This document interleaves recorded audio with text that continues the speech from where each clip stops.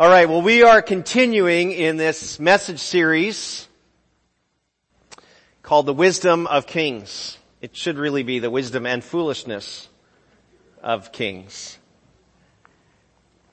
And we've spent some weeks, we looked at King Saul, we looked at David, we looked at Solomon, and today we're going to look at really a pair of kings, and I'm going to try to help you distinguish between them as we talk about paying the price of worship. Paying the price of worship. So if you were here last week, you'll recall we talked about King Solomon. Solomon had inherited the kingdom from his father David. Solomon was the son of Bathsheba, the woman with whom David had an adulterous affair, and then this was the second son of that relationship. And Solomon prospered greatly, wealthiest king ever, wisest king ever, and really enjoyed a period of peace in the nation, roughly 40 years, and really built up the nation. It was prosperous, it was peaceful, it was all things were going well, except for the fact that Solomon abandoned the ways of God, and he married prolifically hundreds of wives, hundreds more sort of wives, concubines they call them. And so he was surrounded himself, in part for political allegiances, but in part because I just think the guy had issues. I don't know. He's crazy. And I'm satisfied with one. It's also all I can handle, but I'm going to tell you that, right? Yeah. Anyway, if she goes to the Grief Share seminar about losing a spouse next week, let me know. So, now I'm distracted. You know it's bad. You know you have ADD when you distract yourself. That's really bad. So Solomon really strayed from the Lord because he married all these foreign women and he's like, yeah, you can worship your God. Yeah, you can worship yours. Yeah, sure, I'll build you a temple for this and I'll build you a high place for that. And God said, that's it, that's enough. I'm going to take away the kingdom from Solomon and I'm going to give it to someone else who will be faithful. Because God saw that an effective leader like Solomon not only leads himself away from God, but leads others astray. And God says, that is not good. That is not going to happen. But I will maintain one tribe, one province for the sake of David, and that would be the kingdom of Judah. And actually it turns out Benjamin is sort of attached to Judah as well. But that was what God promised, that he'd maintain the one southern kingdom. And so in today's episode, the kingdom of Israel splits into a northern kingdom and a southern kingdom. And we're going to see how that happens. Now, we're going to have two names that are going to confuse you. One's Jeroboam and one's Rehoboam. Okay? Rehoboam is the son of Solomon, and he's following on, and Jeroboam is the other guy. And if you're thinking, man, I don't really care about these names. Well, let me help you figure these out. Think about it in descending alphabetical order. J comes before R. Northern kingdom comes before southern kingdom. Okay, so go down the alphabet, A, B, C, D.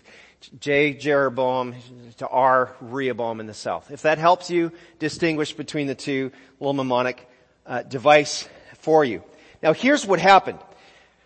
Rehoboam is given the whole kingdom, and the people come to him and they say, Rehoboam, listen, now that you're the king, we have a request to make of you.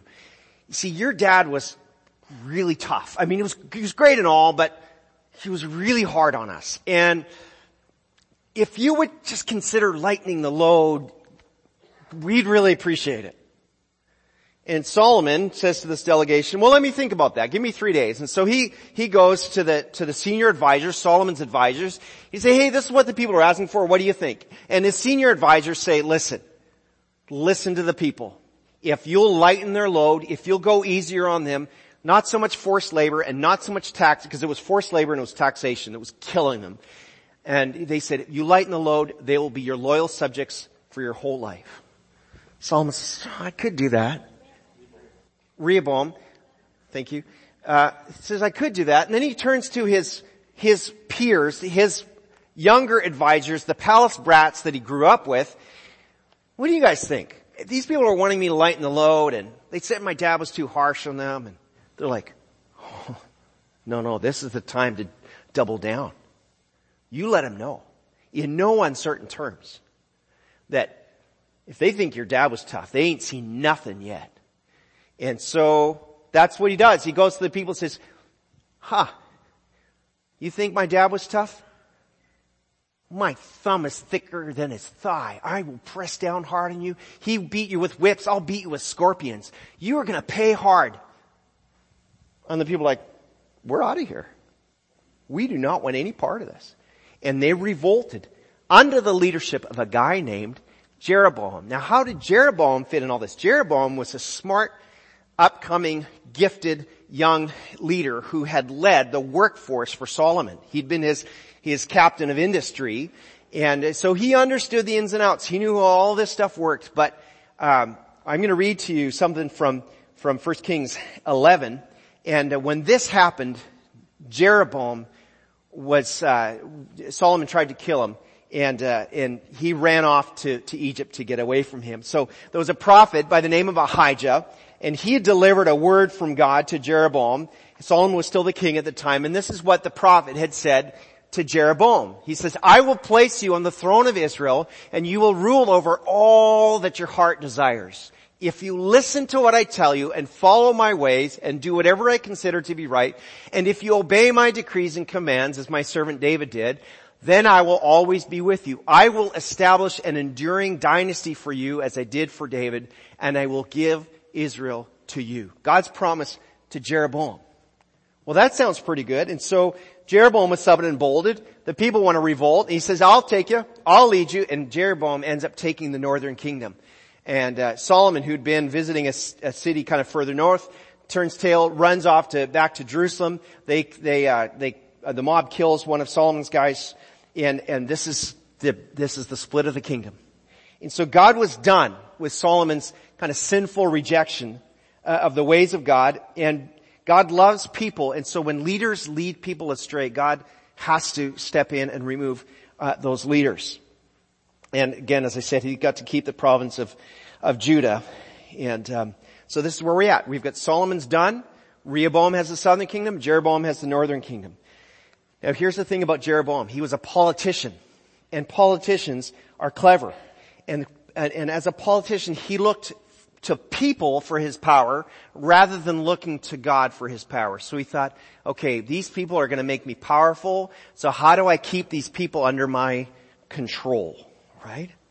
And so he did not want to lose power. And so he created an alternate religion. He kind of copied the ways of God and created a false religion so that the people could worship in his way. And by doing that, he maintained control of the people. Let me read to you 1 Kings chapter 12, verses 25 to 33. Remember, I shared with you last week, there's lots of overlap between 1st and 2nd Kings and 1st and 2nd Chronicles. And so this little bit, I just want to give you some context. 1 Kings chapter 12, starting at verse 1. It says, Rehoboam went to Shechem, that's kind of in the middle there, kind of the heartland of Israel, where all Israel had gathered to make him king. When Jeroboam, son of Nebat, heard this, he returned from Egypt, for he had fled to Egypt to escape from King Solomon. The leaders of Israel summoned him. I'm sorry, I meant to start at verse 25. Jump way ahead with me. Now we're at verse 25. Jeroboam then built up the city of Shechem in the hill country of Ephraim, and it became his capital. Later he went and built the town of Peniel.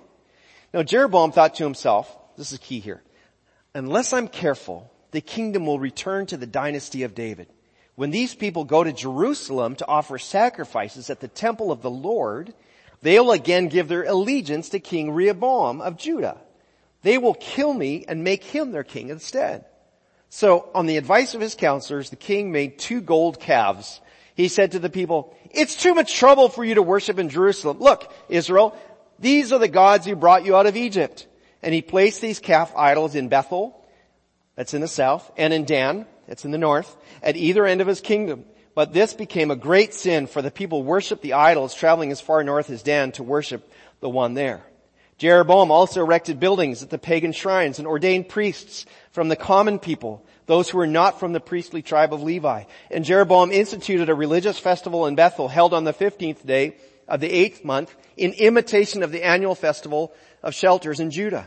And there at Bethel, he himself offered sacrifices to the calves he'd made, and he appointed priests for the pagan shrines he'd made. So on the 15th day of the 8th month, the day that he himself had designated, not God, Jeroboam offered sacrifices on the altar at Bethel, and he instituted a religious festival for Israel, and he went up on the altar to burn incense. I'm going to show you a couple of pictures here, two pictures of the same thing.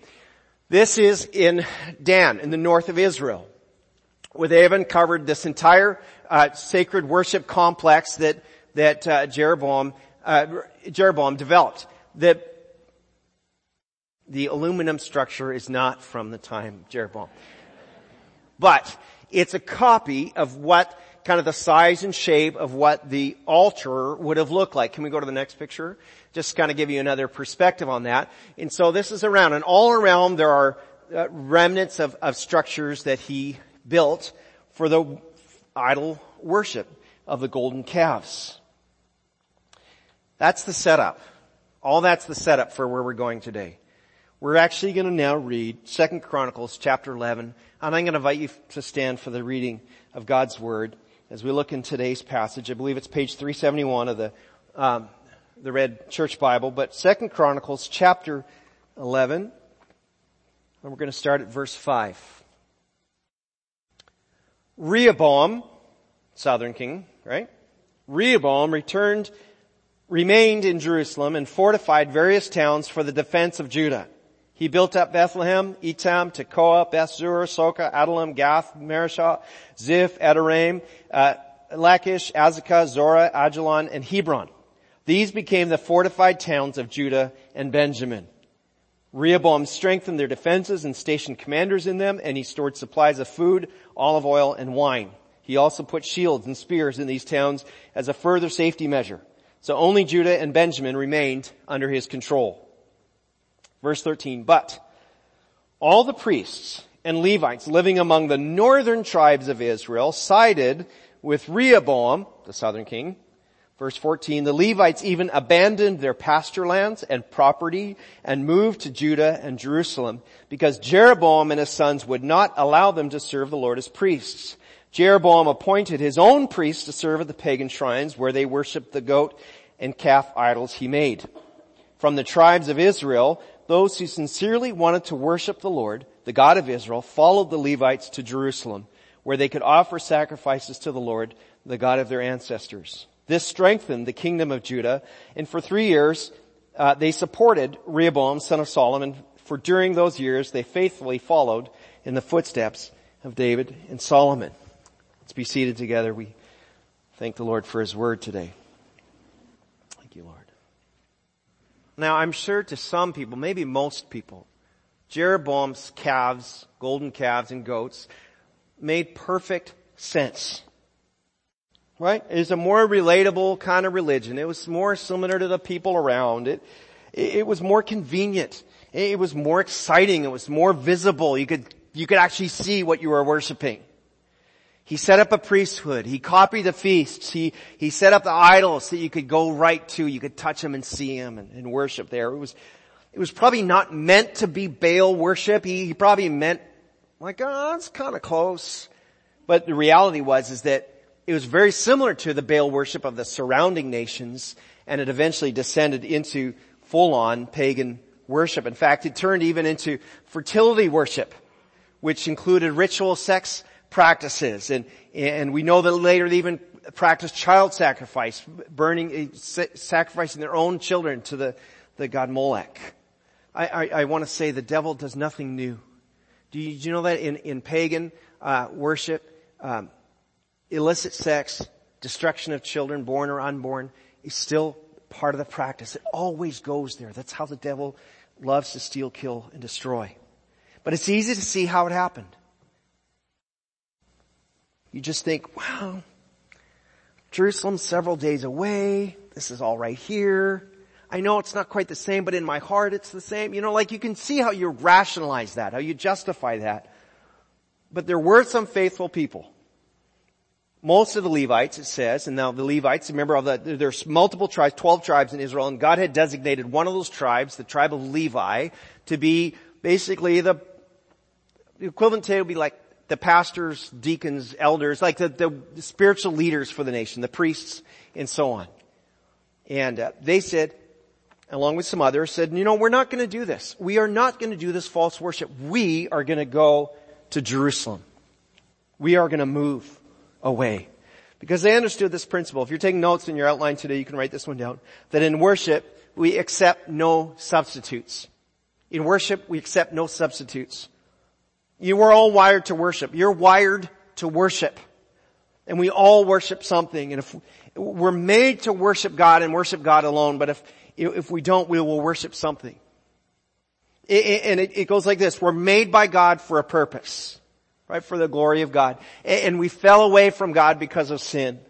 Jesus came to save us. And now by our faith, our trust, our confidence in Jesus, we can be completely forgiven and rescued for all eternity. That's the gospel, the good news. It's the story that makes it possible for us to worship God. God created you to know Him. You're made for a relationship with God.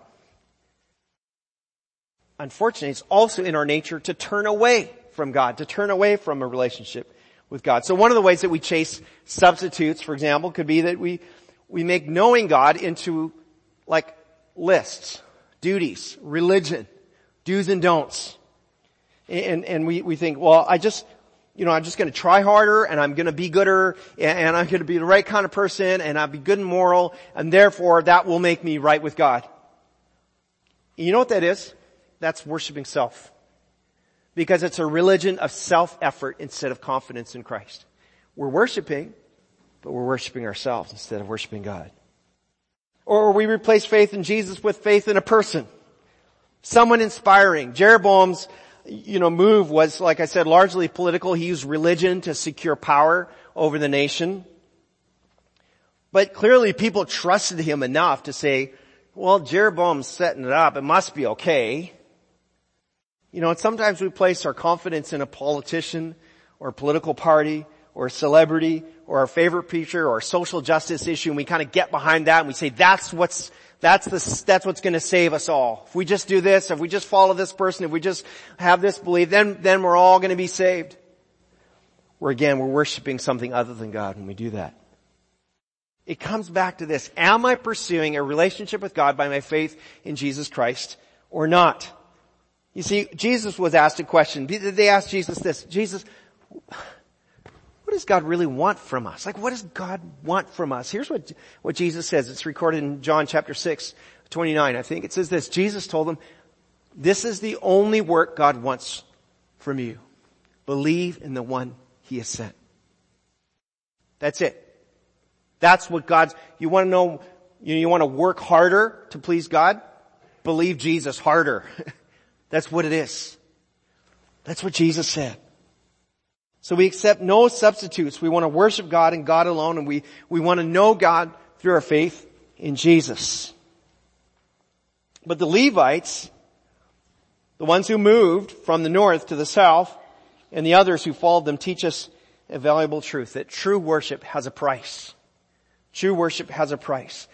Let's look one more time at that passage in 2 Chronicles 11. Let's go to that next slide. It says this. All the priests and the Levites living among the northern tribes of Israel sided with Rehoboam. The Levites even abandoned their pasture lands and property and moved to Judah and Jerusalem because Jeroboam and his sons would not allow them to serve the Lord as priests. Verse 16, from all the tribes of Israel, those who sincerely wanted to worship the Lord, the God of Israel, followed the Levites to Jerusalem where they could offer sacrifices to the Lord, the God of their ancestors. True worship has a price. Now I wonder what you would do. What would I do? If there was no church gathering in Fresno, what would we do? How far would you drive? Would you drive to Madera? Merced? Manteca? How far would you go to say, I gotta be with God's people? Right? Would you sell your home at a loss? Or abandon it, let someone else take it over? Would you give up the fields you just planted for next year's harvest? Would you walk away from all that, your livelihood? Would you leave all that to say, I gotta get where God's people are? What would we do?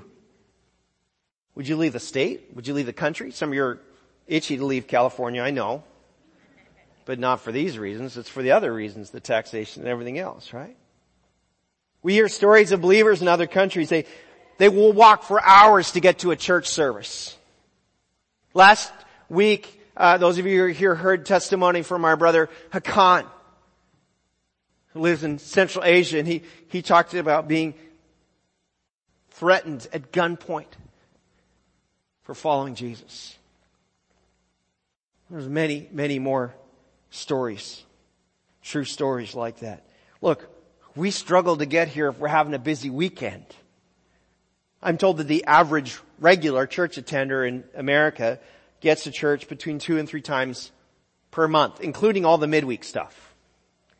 Well, look, please don't hear this as a guilt trip. It may well be our fault for not leading you in a way where you're encountering Jesus in a transforming experiential way. I get that. But still, I sometimes ask myself, is there anything at all that I say no to so I can say yes to God? So I can worship with God's people. Am I willing to pay a price for worship? In a few weeks, Becky and I are going to take in a conference. You're invited to join me. It's a free conference, one-day conference in San Jose called the Voice of the Martyrs Advance Conference. They bring speakers in who are from Syria and Iraq and other countries where they're being persecuted for their faith, and they share with us what's really going on, what's really happening. And it's inspiring and it's humbling.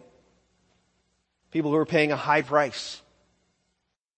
Is there anything that we're willing to pay for the price of worship? When I was a kid, so I'm 50, and some of you remember what used to be on at 6 p.m. on Sundays. Who remembers what was on at 6 p.m. Sundays? Disney. Wonderful World of Disney. I've got a picture. I didn't ask. Okay. Actually, I do remember that too. Now, I showed you this in black and white because our family had a 13-inch black and white television with click, click, click, click, click, click, click, click, right? Oh man. I was. We weren't really allowed to do much, but we did have a 13-inch television and we were allowed to watch The Wonderful World of Disney at 6 o'clock every Sunday night. But what happened at 7 o'clock every Sunday night? Church service. What time do you have to leave the house? Do you know I never saw the last 15 minutes of The Wonderful World of Disney? I'm not bitter. I might sound bitter. All right? As a kid, it seemed so unfair. I realize now that was part of, in a little tiny, teeny way, paying the price of worship to say, it's more important for us to be with God's people than to catch the last 15 minutes of Disney. Are we willing to pay a price? Yeah, but you think, well, why should worship cost anything? What are we talking about worship costing something? Right? Salvation is God's free gift. God's free gift is salvation. The wages of sin is death, but the free gift of God is eternal life through Jesus Christ our Lord. You didn't get that gift on credit. You're not paying it back by going to church. Well, Jesus saved me and I'm going to go to church. Well, if I go 20 times this year and 20 times next year, then I'm pretty much done. It's not like a mortgage, right? What are we paying for? Why does it matter? I'd say it matters because we invest in what we value. We invest in what we value. Some of you like cars and you drive a nice car. That's great. Some of you enjoy a beautiful yard and your yard's fantastic. Some of you, whatever. You invest in what you value. The Levites and the others, more than anything, valued God. So they could leave. They could abandon their properties, their homes, their businesses, their jobs. They could abandon all that because they valued God more. And it's a foreshadow of the value that God placed in you. Do you know that? It's a foreshadowing of the value that God's placed in you because you know who else left everything for you? Jesus. Who abandoned the northern kingdom he abandoned heaven. He left the glory of God's presence to come to earth and be with us. To be with us. He left all that behind so he could be here, laid his life down. Jesus paid the price for us to be able to worship him when he went to the cross, was crucified, forgave our sins. God proved Jesus to be the King of Kings and the Lord of Lords, supreme over all, when God raised Jesus from the grave. Jesus, our Lord, our Master, our King. And in the same way that he left everything for our benefit, we're called also to pay the price of worship too. The early church did the same thing. As the early church formed, they met together in homes, they shared their meals, they sold homes and properties to help each other out. This is not a new thing. They were paying the price of worship. It's not really about skipping a game, to get to a worship service or tithing faithfully, although that's part of it, I think. You may pay the price of worship by getting up 20 minutes earlier in the morning to do your R&R journal or do your devotional time.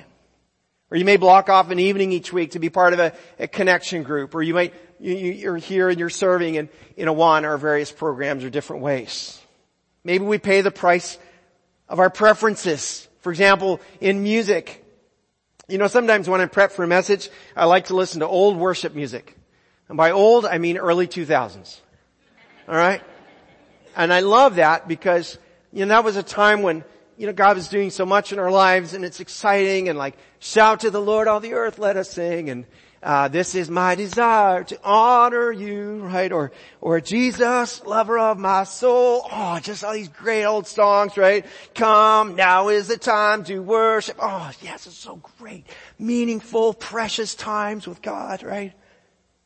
But I choose to set all that aside, things that I love, for what God continues to do now in his church. God's still going at it now. And God's giving worship globally, a diverse experience of it. Did you know that this morning we sang a song that was written in San Diego? We sang a song that was written in Fresno. We sang a song that was written in Australia. We're going to close the service with a song by somebody from Elevation Church in North Carolina. God's at work all over the place, creating new things, and we're singing a new song to the Lord, just like King David said we should do. And I'm excited about that, and we're going to pay the price. And sometimes we sing some songs of our heritage because those are meaningful and precious, and God continues to speak through those too. But we're saying, God, we want to go where you're going. Bottom line, growing in your relationship with God has a price. We pay a price for that. A personal cost, saying no to something here so we can say yes to God over here. Now, is it worth it? Is it worth it? Because it sounds really disruptive.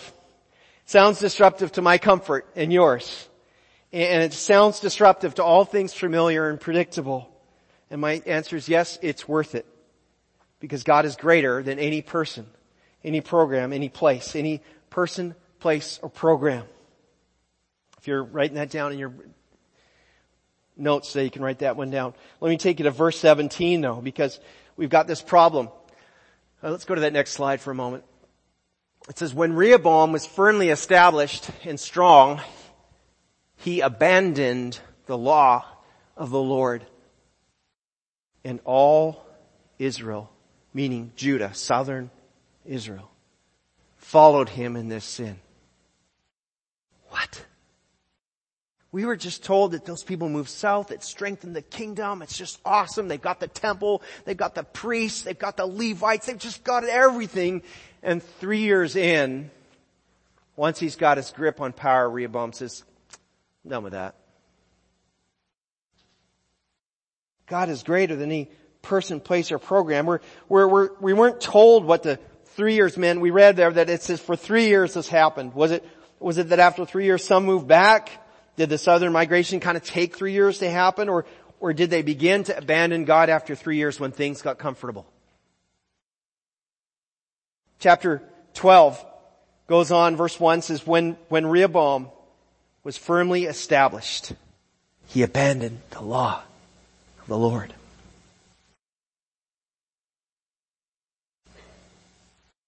It's unbelievable.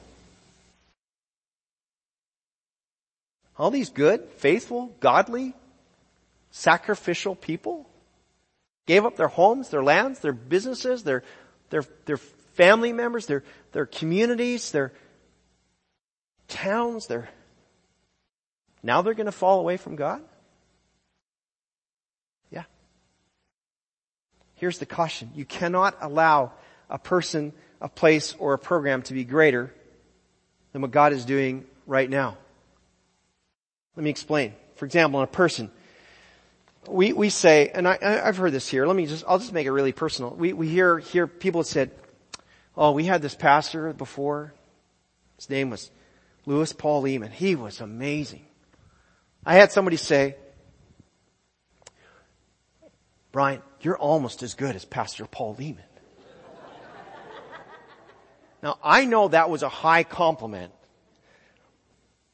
but it's a little funny, right? Or we say, man, when Pastor Bob Radke was here, then we really had it going on. Listen, if your hope is in any pastor, including me, to help you grow and flourish in your Christian faith, you're going to be disappointed. I am not Jesus. You can ask Becky about that. Right? I care about you. I love you. I want to help you grow. I'm going to do my best to lead you in ways that you can flourish, but you got to feed yourself. You got to know Jesus yourself. You got to worship God. People come and go, but God remains and He's still at work. So don't allow a person to replace God. Don't let that become more important. Or we might think about it in terms of a place. You know, we might say, well, God really speaks to me when I'm at camp or I'm at a retreat. That's the time God speaks to me. Or, well, if only we had a building with pews, then God would really work in this place. Then God would really speak to us. Look, around the world, friends, God's people meet in homes and warehouses and schools and under trees, wherever. Well, I understand we're in North Fresno. We're about to embark on a project here where we're going to repair some of our failing things and improve our structure because we want to create an environment that just helps you kind of engage in worship and feels good about inviting people. Look, I'm not against buildings and facilities and so on, but anytime we say a place is what it depends on, we're missing the point. This building we're in right now, this is an amazing building. Some of you were here when this place was put together. 32 years ago, you moved into this place, and I'm really grateful for all the hard work that someone told me recently. They were here during that season, every Saturday. It was like, we're going to church and helping build the building. I really want to thank you, those of you who did that. I'm not kidding. I am really, really grateful. But it is just a building. This is not the house of the Lord. God doesn't live in this house. This is a building that God has allowed us, that we've dedicated to the worship of God and welcoming and inviting and leading others to know and follow Him. This is not the church. You are the church. And this building houses the church. So let's be careful that a place doesn't take the place of God. Or a program. You know, I used to direct choirs. I loved directing choirs. And the choir members loved it. I'm not sure that the audiences loved it that much. But it was great times. It was so cool. Some churches still use choirs. We used to use a choir here. In fact, the day may come when we have a choir again if it helps us worship God effectively in a way that makes sense in our community. Maybe you help in Awana. Crystal, you're here. Awana's amazing, isn't it? Over 100 kids coming. They're being discipled. They're learning the Word. But you know, Awana's a program. There's nothing in the Bible about Awana. Even the Apostle Paul didn't have Awana, believe it or not. So it's great, but it's not more important than what God would. And maybe there would come a time when God would say, I've got a better way for you to accomplish those things you want to accomplish. Look, I have no agenda in here. What's he really saying? Just what I said is what I'm really saying, okay? That's all I mean. Because there's a legitimate risk of elevating a people or a place or a program to a status that makes them more important than what we're trying to accomplish. So let's not do that. Let's allow God to keep giving us fresh insight, fresh ways of doing things, new inspiration, how we worship, how we disciple our kids, how we gather, how we lead others to grow in the faith. Many of those Israelites who moved to the southern kingdom from the north thought it was all about King Rehoboam and thought it was about the priests or the temple or the festivals, people, place, program. And I believe they did the right thing. I think they were doing the right thing by moving south. But it might have been for the wrong reasons. And up north, you got Jeroboam enforcing his reign, grasping his reign through the same stuff, replacing people, place, and programs. It's very effective. But it was all supposed to be about a relationship with God by faith, just as it is today. Do you believe that God is greater than a person or a place or a program? That the who, the where, the what is not nearly as important as the why. Why do we gather? To worship God. I'm going to invite the worship team to join me here on stage. We're going to sing one more song together. It's a song declaring that only God is King. And He is King forever. I love this song right now. It's one of my favorite songs right now, so I'm glad you're doing this one, Christy.